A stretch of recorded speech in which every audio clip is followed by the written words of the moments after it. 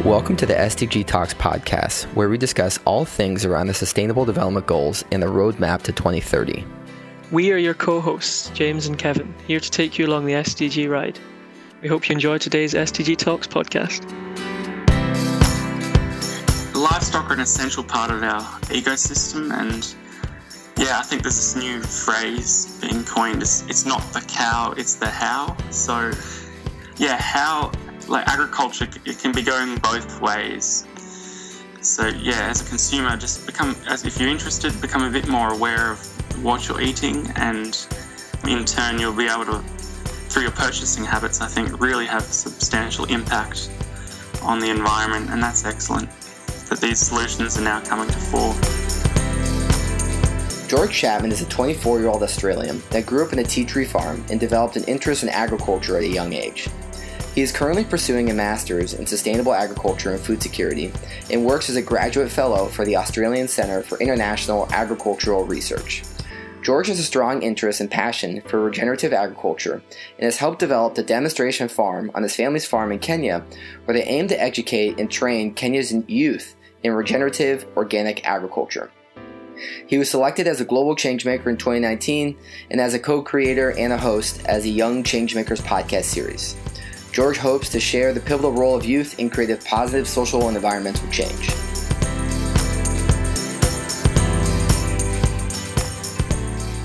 All right, so George, there's a lot of problems and solutions with access to food and this goal of zero hunger, and I know that means a lot of different things depending on who you are and where you are in the world. Give us some specific context to maybe some of these very specific problems, and I'd love to dive into some of the unique solutions that are being implemented within this agriculture food discussion. Yeah, I guess, Kevin, there's a whole lot of issues in the agriculture and access to food space in both the West and the global South, but they're often completely different contexts. So first of all, 80% of the world's farmers are self-subsistent, so they grow, they're small scale, predominantly from developing countries, a lot in Africa and Latin America, Southeast Asia, where the masses are, and their issues are quite sort of based around access to water, even basic infrastructure, and then a lot around post-harvest losses is a huge issue in Africa. And then from my perspective in Australia, being Australian, I think a lot of the issues, obviously, we're in a very arid, limited rainfall country, and then a lot of the issues are just drought and trying to improve resilience around that. Interesting. So, let's dive into that. Within the self-subsistence farmers, it seems like there are a lot of these little things like access to water, or you talk about post-harvest losses. What are some things that you're seeing that are being adapted in the field to help support some of these self-subsistence farmers? And, are there any case studies you can think of around kind of new best practices or technology that's being implemented to support some of the self-subsistence farmers? Well, I'll give a good example I've just started a new job, a graduate program with an Australian government organisation, and we're called the Australian Centre for International Agriculture Research.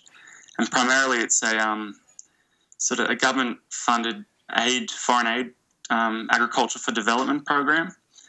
And pretty much it's a research organisation, but the main objective is to improve livelihoods and reduce poverty for small-scale farmers in developing countries. And the way they go about that is to target specific research areas, all affecting and having impact on that smallholder farmer.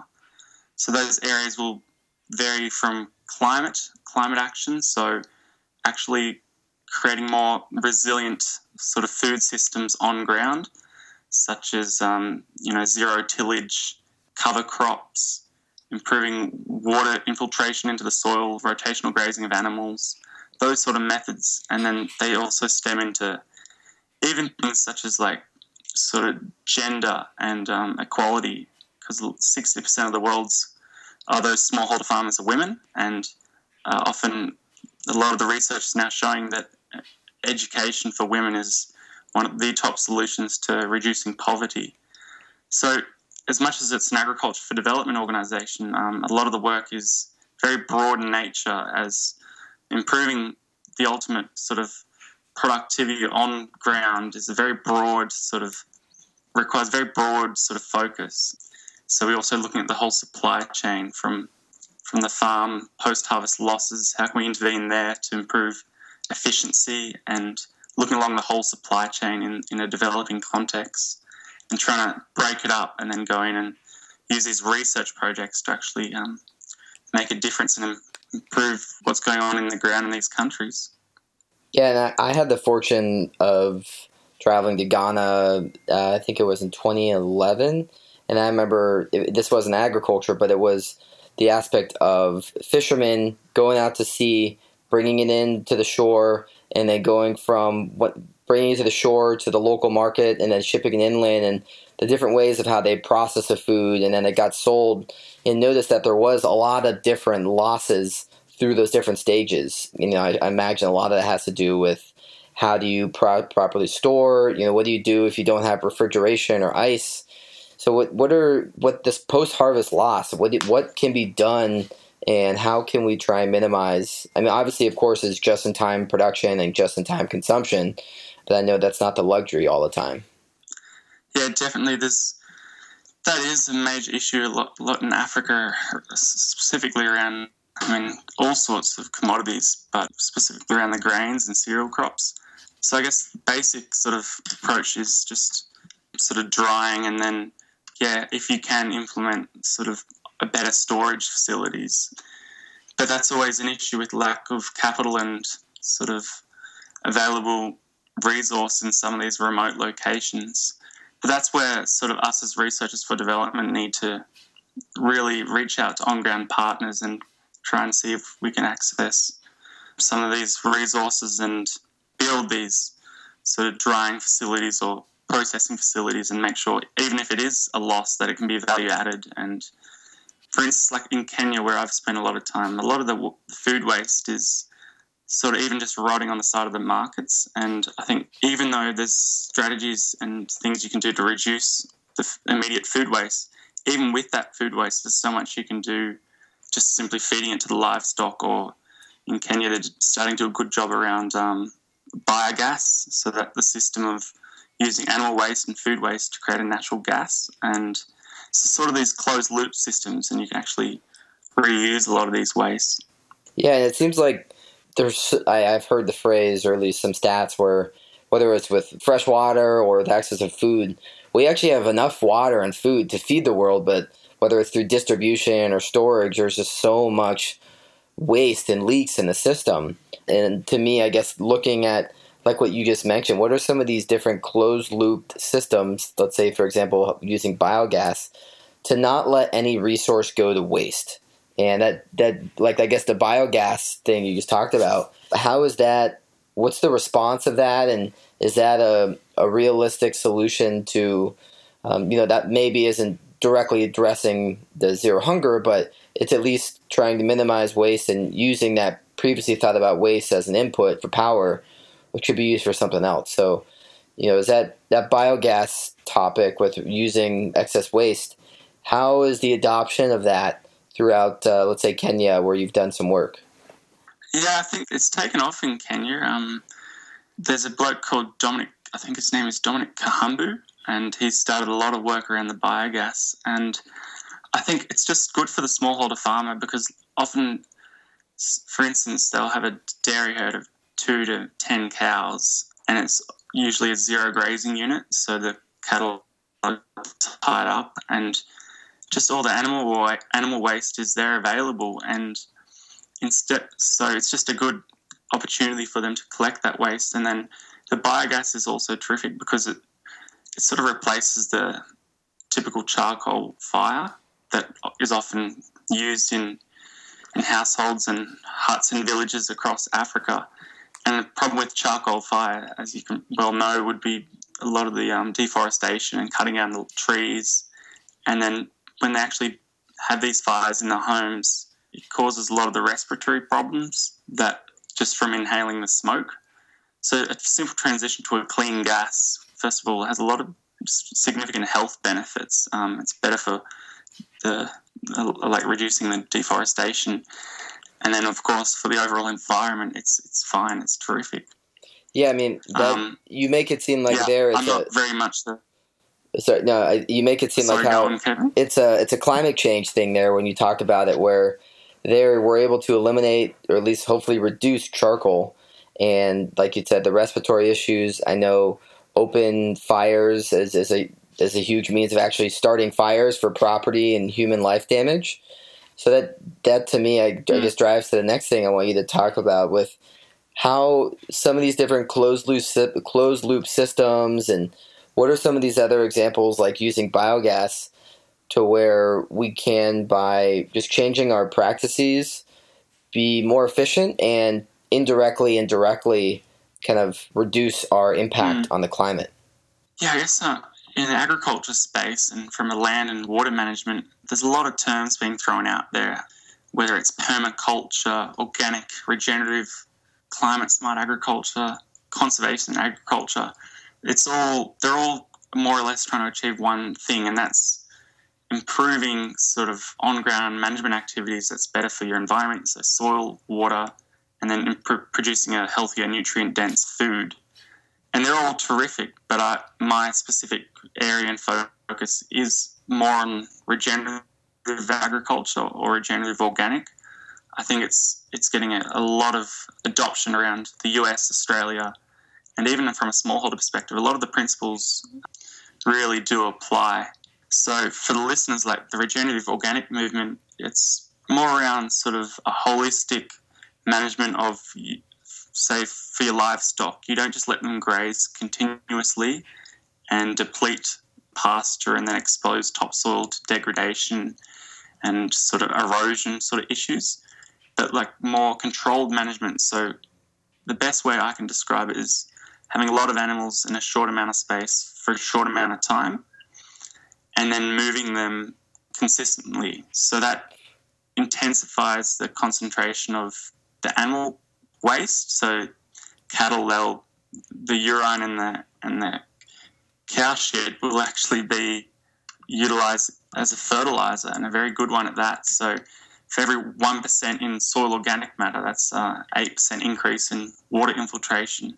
So if you can actually sort of use your resources, your livestock, and then better cropping systems, you can really build the soil fertility, and that in turn creates a better ecosystem. And yeah, I just think there's a lot of great work being done in regenerative organic agriculture.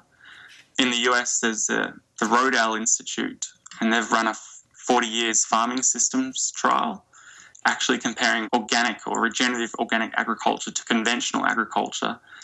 And the results they're seeing have been incredible. So yeah, I'm hoping to get over to the US possibly next year and actually go and check that out. I'm really keen to see that. That's exciting. And so when you speak of regenerative agriculture, it seems like it's this balance of trying to find this happy medium between human activity, animal activity, plant distribution, dirt and water management. And so kind of like trying to find these different means of not exhausting one thing too much, but allowing it to allow all these resources to help one another. So I guess one, is that a good way of maybe looking at it? And two, like what are some of the specific examples? You talked about Rodale Institute. What are some of maybe some other places that are doing regenerative agriculture, and like what's the fruit of the labors? No, I guess full pun intended with that. Yeah, so like when I was first introduced, because I studied agribusiness in Australia, and it was first sort of like I feel like I would have just become a commodity shifter. I might have been in a big Australian agribusiness shifting grains, or working for Australian pork or a big sort of, and I felt like, I'd just be shifting commodities. So then I went over to South Africa on a bit of a study tour, you could say, and I came across this bloke he's based in Stellenbosch, and that's in the Western Cape near Cape Town, and I ended up really sort of learning a lot from what he was doing on his farm, and I spent about 6 months there working with him. And it was just incredible to see a farming system that I've never come across or was never exposed to through my study. And yeah, his farm is primarily livestock. It's on a vineyard, but he also has a lot of livestock. So his main principles are, again, that rotational grazing. So he has these really cool things. He's got these chicken tractors, or he calls them egg mobiles, and he has about, I think it's around 8 of these. They're this big cages, but on wheels. So this is a good example of how you can rotate animals to improve soil fertility. And each chicken tractor, it's a bit hard to describe, but it's just a big cage on wheels, and that will house about 300 to 400 laying hens. So your chickens for the eggs, and so in these big tractors, they're housed in there overnight because obviously in South Africa there's a lot of predators, and you got to keep the animals safe at night. But then he'll move them every day and let them open up the cages and let them roam throughout the day. So every day you're seeing, well, I'm not too good at the maths, but so 8 times 300, a couple of thousand birds free ranging in the day, and that's a lot of sort of really intensive grazing by the chickens. The chickens actually do a lot of scratching and are really good for the soil and the droppings, and they add a lot of fertility to the soil. And so and then after the chickens, he'll bring in the pigs, and the bloke who owns the farm, he calls pigs they're tractors that you can eat. And now, at first, I was just scratching my head. This guy's a bit nuts, but he's quite right in that sense, because the pigs, they do a lot of with their snouts, a lot of uprooting of the soil and digging, and they're pretty much tilling the soil without using any machinery or fuel usage. So it's a free way to actually start to till and aerate, really get the soil sort of micro activated. And then after the pigs, he'll bring in his cattle, and the cattle hooves trample and sort of add and mix up the soil whilst adding their own manure into the system. And so that sort of, I guess it follows the principles before sort of conventional agriculture started to overtake. And these principles follow the natural sort of grazing systems that the wild buffalo and the wildebeest herds, for instance, across Africa used to go, and they used to migrate and graze across the seasons. So I guess it's kind of going back to that natural management of ecosystems, and as you're saying, yeah, really just utilising your resources. But I guess a question that always pops up, Kevin, and especially in Australia, a lot of these producers are really keen to make this transition towards more regenerative systems. But the question always comes up, what about my bottom line? Is this going to be profitable? Like, how can I risk this transition? So I guess in the first year or two, a transition it takes a lot of sort of confidence in the system. It's not this regenerative term and solutions, it's not a silver bullet, but if you can do it effectively in your own context, on your own farm, definitely it can improve your soil resilience. So you're better off against those shocks of drought, and in the long term it improves productivity, and just the health of your soil will in turn really drive productivity, and in turn you'll have a better margin and profits. So it's a win-win if you can get it right. So it does seem like a win-win, and I love the whole methodology you just talked about of how you're using birds and chickens and pigs and cows, and how all these animals can live together in harmony. And I've seen some other farms like that on Watch Vice or different documentaries, and I've seen some examples of that. But then I think it always comes back to that discussion you brought up with either you have some farmers who are like, well, how could I actually make the economics work? But then also you see this desire of you talk about traditional agriculture and kind of food production, where you see a lot of just, hey, let's mass production of one particular thing. We pump fertilizers and we pump GMOs and we pump these seeds in there. It seems like maybe the world markets have just sort of become accustomed to this normal of just, whether it's Monsanto seeds and the fertilizers and just mass production. But it seems like what you're finding is that actually if you do this regenerative agriculture, you're able to maintain and increase soil fertility to actually produce more. I guess one is that true, and two, like, can regenerative agriculture be done at scale to meet global demands? Yeah, that's the big ticket question. I mean, industrial agriculture, it gets flogged around a lot, but it's also done an amazing thing in keeping up the world population growth. But obviously, I'm a hater for industrial agriculture. It's making humans sick globally. I don't need to ramble on about all that because people hear enough about that with GMOs and all that. But my argument is that, the regenerative system it's a way in that improves soil health, and ultimately that stems through to improve better nutrition in the food that we're consuming, so in turn improves human health. Now, I don't know if you're just plain mad, but I would rather eat healthier food than a lot of the crap that's been on the supermarket shelves for so long. So that argument's up to the individual, but I think this growing movement we're seeing is really good because the consumer is starting to become interested in food and where it comes from, and that's the consumer's key to driving these changes that are necessary. Yeah, so whether it can feed the world, my answer to that is I just think we need to start looking at alternative production systems because the current model, this big industrial sort of beast, is not working. Cancer, autism, all these issues are growing, and we just need to look for alternative methods. And I think this next generation of farmers, I'm giving a bit of a plug for us millennials, but I've been to a few events and conferences, and the youth in agriculture, just speaking from Australia, are really driving these new sort of paradigms in thinking.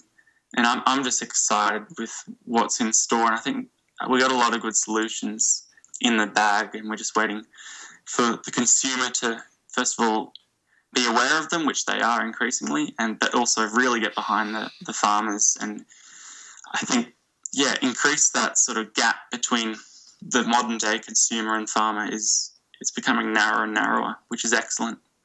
Yeah, and I agree. It really does come down to the individual and what decisions you make. And granted, there are some times where you have people who live in food deserts and they have no choice but to eat those processed foods like the chips and the hamburgers from McDonald's that are just sitting there. So I know that sometimes it can be a luxury, and so I think it's something that we need to look at from a micro level into a macro level, and really, if you can, and I guess I kind of a plug question for you.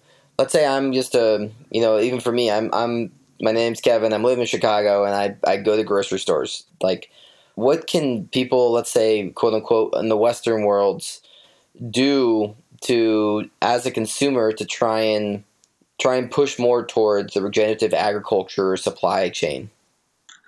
Yeah, I think first of all, understand who your farmer is. I mean, that's not easy if you're in a big city like Chicago, but if there's local farmers markets, I reckon you get down to them. That's where you know that the food's coming from the farm. The supply chain's a lot smaller, and you're just getting fresher produce. But I guess, Kevin, if it comes down to not everyone can access this higher quality, nutritious, and a much more expensive often food. So it's just I think being aware of how you can do it financially and also sort of access wise, and just doing your best. I mean, you can I'm not a nutritionist, but you can sort of replace a lot of these high sort of carbohydrate, sugar foods with much better options. And I think farmers markets, in response to your question, everyone should be down at their farmers markets, meeting the local farmers, talking to them, and they're going to be really stoked to engage with the consumer, and that's what it's all about. 100%. Couldn't agree more. So to wind this down here, I'm going to ask you two more questions, and you can answer one first or the other one second, or not answer one of them. But within this context of what we just talked about and all the SDGs, whether it's SDG 1 to 17, what excites you most about what's going on in the world around the SDGs, and what keeps you up at night and scares you the most within the realm of the SDGs? Yeah, good question. I think the SDGs are incredible, but a lot of the projects now are tackling a lot of them at the same time. But if I had to choose two main sustainable development goals that I would sort of back, I think just 1 and 2, simply no poverty and zero hunger. Just from a personal point of view, having spent a lot of time in Africa, it's not enjoyable to be seeing people living in those conditions. But in saying that, all from 1 to 17 goals will help improve zero poverty and zero hunger. So, yeah, they all tie in together nicely. And then what keeps me up at night, I think because I'm so focused on the agriculture space, I really like how this regenerative agriculture, and probably something I didn't touch on, was its actual ability to, in a way, mitigate climate change. So climate action is a big one for me personally, because as we're speaking today, a lot of the industrial agriculture is terrible for the environment, but this new regenerative model, through its processes, can actually sequester large amounts of carbon back into the soil. And if you're a listener out there and want to sort of learn more about this, there's a lot of good work, as in the Rodale Institute in Pennsylvania, and then there's also this incredible farmer he's in Bluffton in Georgia, and it's called White Oak Pastures. And why that's so important, what they're doing there, specifically on that farm, they're using this regenerative model, but they're starting to actually get the scientists on the farm, and they're saying, look, like, livestock have a bad rap, that they emit a lot of methane, and emissions are going up through livestock. But in actual fact, on this farm, through the regenerative management of their livestock, they're sequestering more carbon back into the soil than they're emitting. So the fact that as a consumer, you now know, look, I can eat a beef product that's actually helping solve climate change, that's incredible. So through the actions of your purchasing habits, are key to some of those big solutions that we are now aware of. So climate action. I love it. Keeps me up at night, Kevin. So you don't have to feel guilty of having a nice juicy hamburger, knowing if it's kind of come from a regenerative agriculture farm, because it does make sense too about these animals have been around for a long time, and obviously the mass industrialization of them has caused a lot of the methane release, but when used right within the context of a closed loop regenerative agriculture system, you can feel good about, and maybe not feel as guilty about having that hamburger. No, don't feel guilty if you're eating the right meat. Livestock are an essential part of our ecosystem, and I think there's this new phrase being coined. It's not the cow, it's the how. So, how, like agriculture, it can be going both ways. So, as a consumer, if you're interested, become a bit more aware of what you're eating, and in turn, you'll be able to, through your purchasing habits, I think, really have substantial impact on the environment, and that's excellent that these solutions are now coming to fore and being communicated through platforms such as yours, Kevin. It's not the cow, it's the how. I love that, George. Thank you. That's it. Yep. Yeah. And then That's amazing. Well, thank you so much for joining us here on the SDG Talks podcast. I really enjoyed having you. No, thanks for having me, Kevin. I really enjoyed it too. Cheers. Cheers.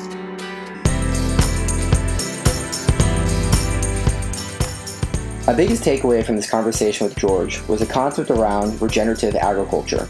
It is trying to find this happy balance of people, animals, plants, dirt, water. It's something that we can think about from a micro context and a macro context.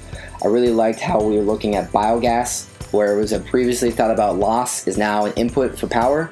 And this is the direct way at climate action. We're now reducing charcoal use, reducing fires burned, reducing trees cut, which is awesome. My favorite phrase, which I'll continue to live by, is it's not the cow, it's the how. Thanks for listening to the SDG Talks podcast. Make sure to check out all the show notes for relevant links from this show. Please share and follow SDG Talks on social media, and stay tuned for updates from the Unleash in United Nations community. The goal of the SDG Talks is to bring you good content. So if you want to learn about something specific or have suggestions, please let us know. We look forward to seeing you next time on SDG Talks.